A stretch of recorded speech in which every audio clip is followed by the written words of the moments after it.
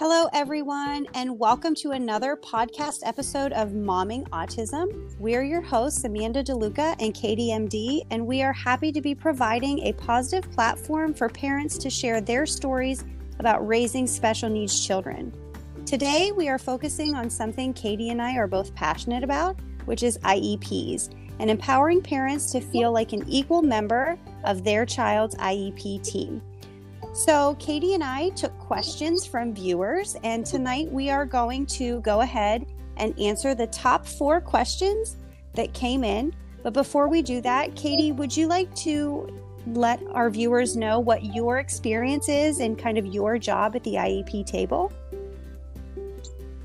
It actually is a really funny thing. I fell into doing IEPs and working with families and connecting with families and helping families just advocate their journey and be able to use their child in a situation of, crisis, or use their child, in a situation of success, and be able to use the examples of what their child is going through and be able to explain that in an IEP meeting and get, the IEP meeting on a productive and also really positive path.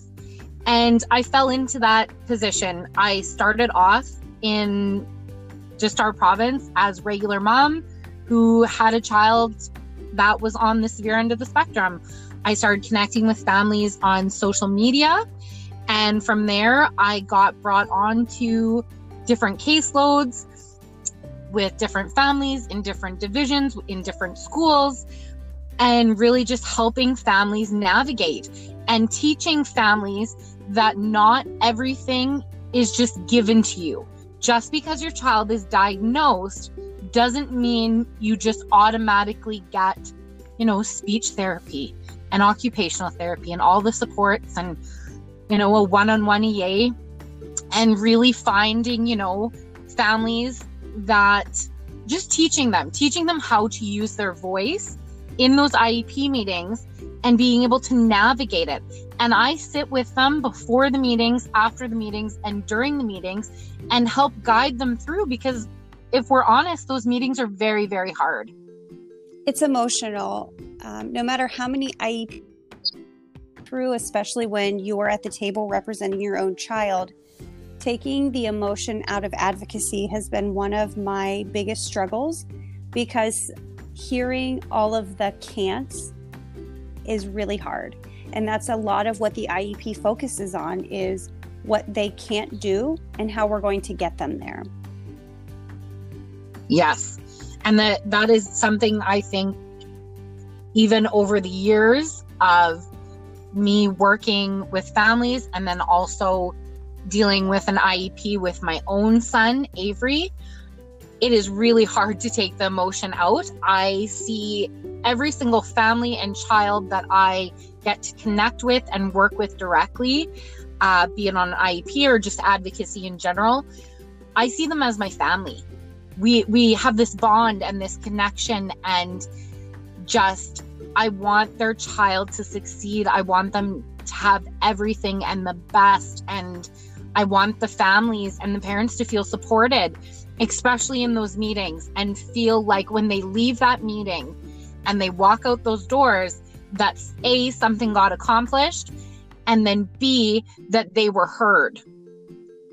Absolutely. And that's kind of where I fell into advocacy, was I needed to understand what my rights were as a parent at the table, and falling down the rabbit hole of Google was consuming a lot of time that I didn't have, and finding an advocate in our area that was available to answer my questions before the meeting, not just showing up at the meeting, wasn't available.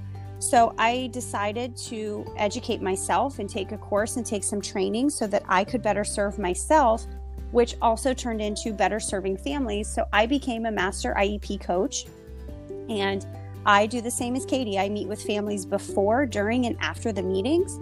Some only need the before prep and the after wrap up. Some feel better having someone sit at the table with them, and that's great too. But learning how to help families feel more empowered at the table has been the best part of this journey, because you don't know these things until you have to know them. There isn't a guidebook given to you, and the IEP process can be very stressful and overwhelming, and it's a long journey to get through all of school with your child, and you are the only IEP team member that doesn't change. So knowing that your seat at the table is very important is your right as a special needs parent. So definitely. So Katie, we had questions come in from our viewers. So I was going to go ahead and start to read those so you and I can kind of get those answered for everybody. Question number 1 Wonderful. is, how do you prepare your IEP for moving from district to district or state to state? So here in Canada, we have divisions, and really in Canada, even if you're leaving, say you live in Saskatchewan, just like us, and you're deciding to move your family to BC and you're moving to another province, the best advice I can give you and the most helpful is to have A, everything in writing, and B, have copies, multiple copies of things. It's so important to have all of the documentation yourself and not leave it for someone else to take care of and be responsible for. You as the parent need to have all your ducks in a row, have all your assessments, all of your evaluations that you have got done for your child, and everything that has ever pertained and existed in your child's lifetime to be able to go to a different school in a different city, or even just, in a completely different area, different province. It's so important. That is the one thing that I think people don't do, and it really ends up being just a kerfuffle in the end. And it's so important, and I think it's something that not a lot of people realize, that when they're moving or when they're switching schools, or they're going from a Catholic school division to a public school division, that you need to have all of that stuff with you. And you need to make sure that the new school you're going to or new area has all the exact same documentation. Because if they do, that will only help and better your child's life.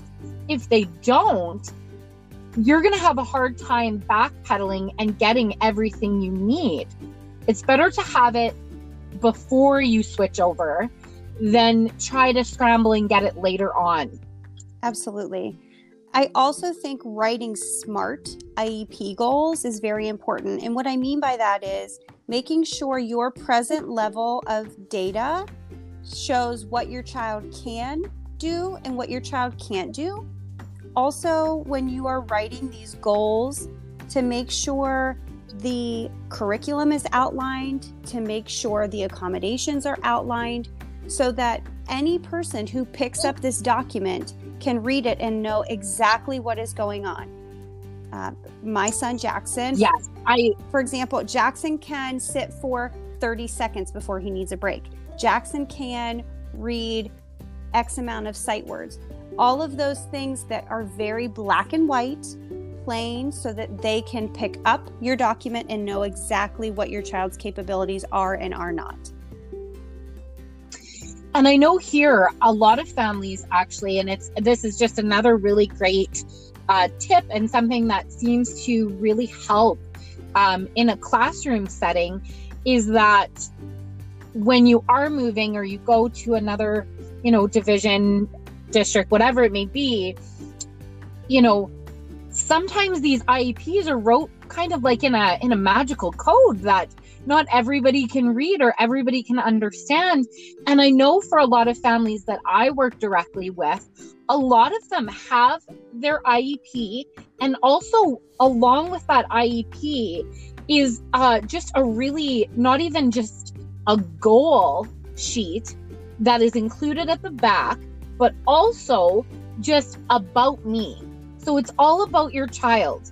Everything from likes, dislikes, things that are not necessarily always included in IEPs where we are. It's just one extra piece of information that families write and that schools will include in with a file. And one thing that I've seen that has been very helpful is when there is a school that your child is attending and say they have a substitute teacher. That has came in handy along with, if your child has a one-on-one EA and has a substitute EA for the day. I've seen lots of support staff EAs go and look and see, okay, what about this child? What about, what do they like? What don't they like? Things like that. It's really important to have everything in writing. I really can't emphasize it anymore that unless if you have it in writing, it either, didn't happen or nobody knows about it. Just everything in writing and everything very black and white, like Amanda, you had said, and really basic. Sometimes I think we try to make IEPs so elaborate and just, they're intense. And sometimes I think some of the best IEPs are the ones that are basic, to the point, and really show where a child is at and how we can get them to be at the next point. Right. I also would add to this that we have that About Me sheet in our IEP. It's also in the front page of Jackson's School to Home communication book that we also have written into the IEP, so that no matter who is writing a note home, if it's OT, if it's speech, if it's the aide, if it's the teacher, it's right on the front of his book. And also so they can take it and make copies whenever they need those. Like you said, if there's going to be a substitute teacher or a substitute one-on-one aide. And we included in there what his motivators are, what his strengths are, what his weaknesses are, and what some of his trigger points are, so that everyone is very aware of the most top priority things to help Jackson have a successful day. Our second question was, can the district deny my child a one-to-one aide due to staffing issues? Well, I really think that, it's obviously dependent where you live, but I will speak about where we live in Saskatchewan. And the reality of it is you need to know why your child needs a one-on-one EA. And not only you need to know why, but you need to be able to explain that. Why do you think your child needs a one-on-one EA?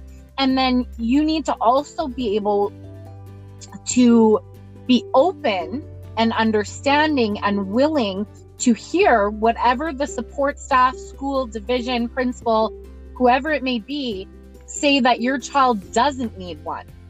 There has to be a line of communication around the topic of one-on-one EAs, because, for an example, my son Avery, who is diagnosed on the severe end of the spectrum, who is nonverbal, he needs a one-on-one EA because he is a flight risk. He is a runner. He has aggressive outbursts and meltdowns that put himself in harm's way and sometimes other children, depending on the situation. So to have that one-on-one EA support with him in the school setting and also outside for recess and all of the things is very helpful and supportive, for him, so he is able to grow and develop and make friendships and communicate to the best of his ability with rest of the students in his school environment. So that's really important for him. But for, say, another child, they might not have that same reason or that same why to why they need a one-on-one EA. And I think sometimes people get confused when we're talking about special needs and children that are on the spectrum and children with autism. Not every child needs a one-on-one. Not every child does. There's a lot that do, but not everyone needs one. And it's about, really deciding if that child would benefit from having a one-on-one all day. I know there's children in our, on caseloads that I'm on, and then also in our, local area that have an EA that is one-on-one, but not for a full day, just at points of the day that they need the most support, which looks completely different from our son, which is during transitions, during, going from, an assembly that the school had back to the classroom, whatever it may be. But everybody has a different reason to have an EA, and especially when we're talking about one-on-ones. And I don't think that, everybody needs one. It's really based on the person's, the child's situation and what they are gaining from having that one-on-one EA. I will also say I've dealt with IEP clients where a 1-to-2 was a better fit. So if your child and another child in their classroom both need some support but not full support, a 1-to-2 might be more appropriate. However, in the United States, under IDEA, we can't say it's because of finances. We can't say no because of staffing. So we really need to make sure that we have data to support the need and the why for the 1-to-1 support or the 1-to-2 support. And also, if the district is meeting you with a no, we need to have their reasoning for denial in writing, and also ask what the qualifications for a yes are so that we know when we need to reconvene if the answer is a no right now. See, and I think that's where the differences kind of fluctuate between where you are and then where we are. When we talk about if it's legal, if it's not, things like that. Which neither one of us are lawyers. We're not giving legal advice. Yeah. So these are the things. We are not lawyers by any means. That it's one of those things, if you feel like, and this is my advocacy talking very loudly, if you feel like your child needs something and needs to be supported and they are not getting supported, use your voice, fight for your kid, advocate for your kid, speak up for your kid. And have data to support your decision. Don't say, I think, don't say, I feel. The data shows. Taking the emotion out of advocating and saying the data shows. Then they cannot argue about we feel, we think. It's all based on data. It's very black and white that way. Yeah. So question number 3, does modified general education services need to be written into an IEP for a virtual student? So here, what we have been doing with my clients is writing amendments for virtual learning, not actually modifying the IEP itself, and also writing a timeline. These general education times and accommodations are being used during virtual learning. As soon as we are back to in-person learning, the IEP will remain. What I will say is inclusion time needs to be student-centered. It should also be a meaningful experience in an area of their strength. We don't want to throw a child into a virtual experience in a subject that is already stressful with Zoom or Google Classroom or whatever platform you're using as an added stressor. So while we're all trying to navigate this virtual world, we need to look at where your child's strengths are and allow that time to be the time they spend with their general education classmates. Now, Katie, because Canada is a little bit different, can you give some advice for parents who may be seeing virtual learning popping up as that is becoming more common? Really the advice that I have about that is that if you're right now not doing virtual learning, when your child is in the classroom, I would be interested to see how they're doing, just with all the changes and everything in schools right now. How are they doing? But for the ones that are doing virtual learning, there is some children and families I'm very close with that are doing amazing, like just wonderful. And then there's others that are having a hard time with it because they need that physical connection and just repetition and schedule and all of the things that they had before, that Zoom, Microsoft Teams, things like that we're using as a education platform right now through social media and stuff to educate students.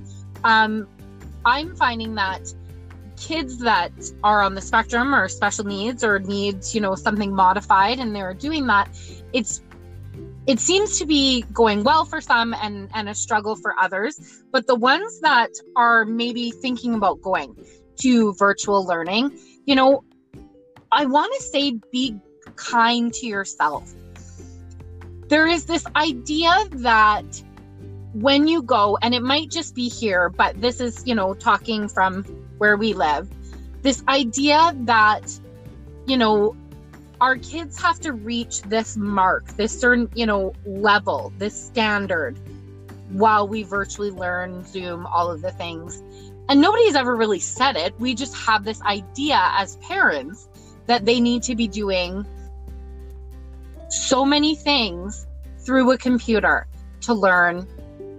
And for a lot of our kiddos, that's very, very hard. I know for us adults, even myself, for, the few meetings I have throughout the week, staring at a screen, talking through a screen, it's draining and it's a lot. So for our kids that really need to be supported every day or multiple times throughout the day and or once a week, whatever it may be, we need to be kind to ourselves as parents, and also, realize that our kids are trying and working so hard, and that if you're debating about coming into virtual learning this school year or next year, whatever you're deciding, make sure you have an idea of how you want that to look like. What are you expecting as a parent? And then what are you expecting from your school team? How are they going to support you in a new type of platform and way through a computer? What is that going to look like? And, is your child going to grow and develop and benefit more going through a screen than being in a classroom? It really comes down to a personal decision. I know there are so many families that have absolutely enjoyed virtual learning and Zooms and everything. And then there's some other families that haven't, but it's something definitely different. And I think this year it has definitely been a learning experience, not only for parents that have children with, modifications on IEPs, or just even kids that need just a little bit of support and maybe don't even have an IEP yet. It's a new experience. It is something that we are all learning together. We are all navigating together, and we are all trying our very best. And to give ourselves a little bit of grace while we do this, I think is important. I think it's important to establish an open line of communication with your team, whether you're in person, virtual, hybrid, because your student's teacher, your child's teacher, only knows as much as you tell them. If you're completely virtual. So having that open line of communication saying, we're having a really hard time logging on for X amount of time. We need to take a couple wiggle breaks in between. Just being honest with them and open with them, I think, can help set you up for better success, number one. Number two, you have to understand that your child's teacher is not hiding from you. If you've sent an email and it's not being answered, if you don't know what her preferred method of communication is, that may be an email account that never gets checked. So reach out to them so that you know if they prefer a call or a text or an email address that isn't listed on the school's website, so that that open communication can stay positive instead of lying flat. I kind of want to expand on what you just said there. I think you just really explained it well. But, the thing is that I see so many families struggling with not even just when we're talking about Zooms and virtual learning, but are really just even struggling with their children going to school, and they won't say a thing. They won't say anything.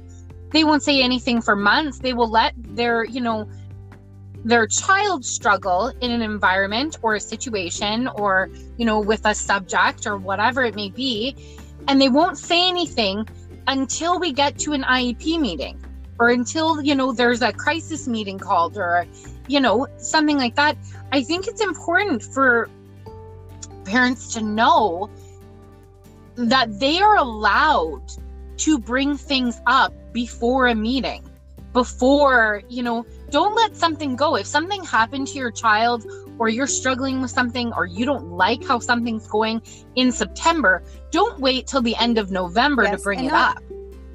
You as the parents have to take charge and really communicate and reach out to your team. Whoever is on your team, you have to reach out to them and utilize them and say, okay, guys, it's not going well. Or, just be honest, be real, because the more real you are and the more honest you are about your child's development, growth, supports that they need, things that they're struggling with, the better outcome you are going to have in a school year. Everything has to be a formal, every person at the table IEP meeting. Like Katie said, if they're struggling, that might be something that can be discussed over the phone, followed up with an email in writing, and a decision can be made that way. Not everything has to be these stressful, board meeting style meetings to help your child stay on track, to stay progressing, to stay in a positive atmosphere. Okay, question number 4, which is our last question for this evening, was, what are typical minutes offered for therapy services in the IEP? And I think a lot of parents see copy and pasted therapy minutes in their IEPs. I know that I do with clients. And I think that's why this question comes up. And I just want to say, for me in the United States, anytime a blanket statement is used, such as typically what we offer, the IEP is no longer being used to meet your child's unique needs. Therapy minutes should reflect the support needed to meet your child's unique needs. So we don't have the funding for that. This is what we typically do. Staffing may be an issue. Those are all red flag statements for me as an IEP coach. That is a blanket statement. Your child's unique needs need to be met by this IEP. So those are not acceptable statements for me at the table. Katie, what do you have? No, you know what? There's so many families that this question has been brought up and it's been discussed, and how do we get around it, and how do we kind of fix it? But, here where we live in Saskatchewan, and really there's this idea that when you get your child diagnosed and when they start going to school, everything is amazing. It is amazing. It is wonderful. It is spectacular. Your kid will start school and they will get all of the things. They will get speech. They will get OT. They will get endless hours of it. And everybody's the same. Everybody gets this endless amount of support. So families have this idea, and that's just not true. They don't get endless amount of support. And I want to use our family as an example with our oldest son, Avery, who is on the severe end of the spectrum. Avery got hardly anything in a whole entire school year. He got maybe like 6 hours in an entire school year of speech. And that would be pushing it. So, and we pushed and we advocated and we, really fought hard for him to get more. And the thing is, there is no standard number here where we live. Not everybody gets the same, and not everybody gets the correct amount. And not to say a number is attached to what, I'm not really saying that. I'm saying that, for our family and our journey and our story and our life with Avery, he really needs a few more hours than, 6 hours an entire school year. He needs to be, seeing speech maybe an hour every week. But the reality of it is, there is so many kids that are on the spectrum or that have, something else they need to be supported with and helped, and just they need somebody in their corner, that there is not enough professionals and not enough support staff to help everybody. So it doesn't matter here if you have a child that is on the severe end of the spectrum, or you have a child that just needs a little bit of help. The support and the help and the resources and the therapy and all of that is very much not great here. So it's really hard when you see these kind of copied and paste numbers that, go into documents, IEPs, forms, things that we have came across with our own family and then other people, and their kids and journey and everything else. And people have this idea that they, so-and-so, Betty down the street is getting, her son, Johnny there, is getting 40 hours and we're over here getting 6. Well, no, that was just probably copy and pasted and they're not getting 40 hours. But it's really hard, because there's no number. There's no magic number. There's none of that. But you have to go off of what your child needs. And the best way I want to say to maybe navigate that whole situation is, how was your child doing when they were receiving more support? So for our family, that is kind of the example. When Avery was really little, he would have been probably about 3-ish, gonna turn 4. We had seen speech therapy a little bit more. So he was getting a concept and an idea and an understanding around communication and around words and recognizing, PECS cards, things like that, because he was consistently being supported in, therapy surrounding speech. And then once he got older and got into the school system, especially kindergarten, that went away. So then, he started to lose those skills of being able to recognize a PECS card, being able to, communicate when someone said hello to him. He wasn't recognizing it and started to lose some of the things that we worked so hard with. So that is why it's so important that kids get a level of consistency and not necessarily hours, like this, number, and the number of hours is going to fix it all.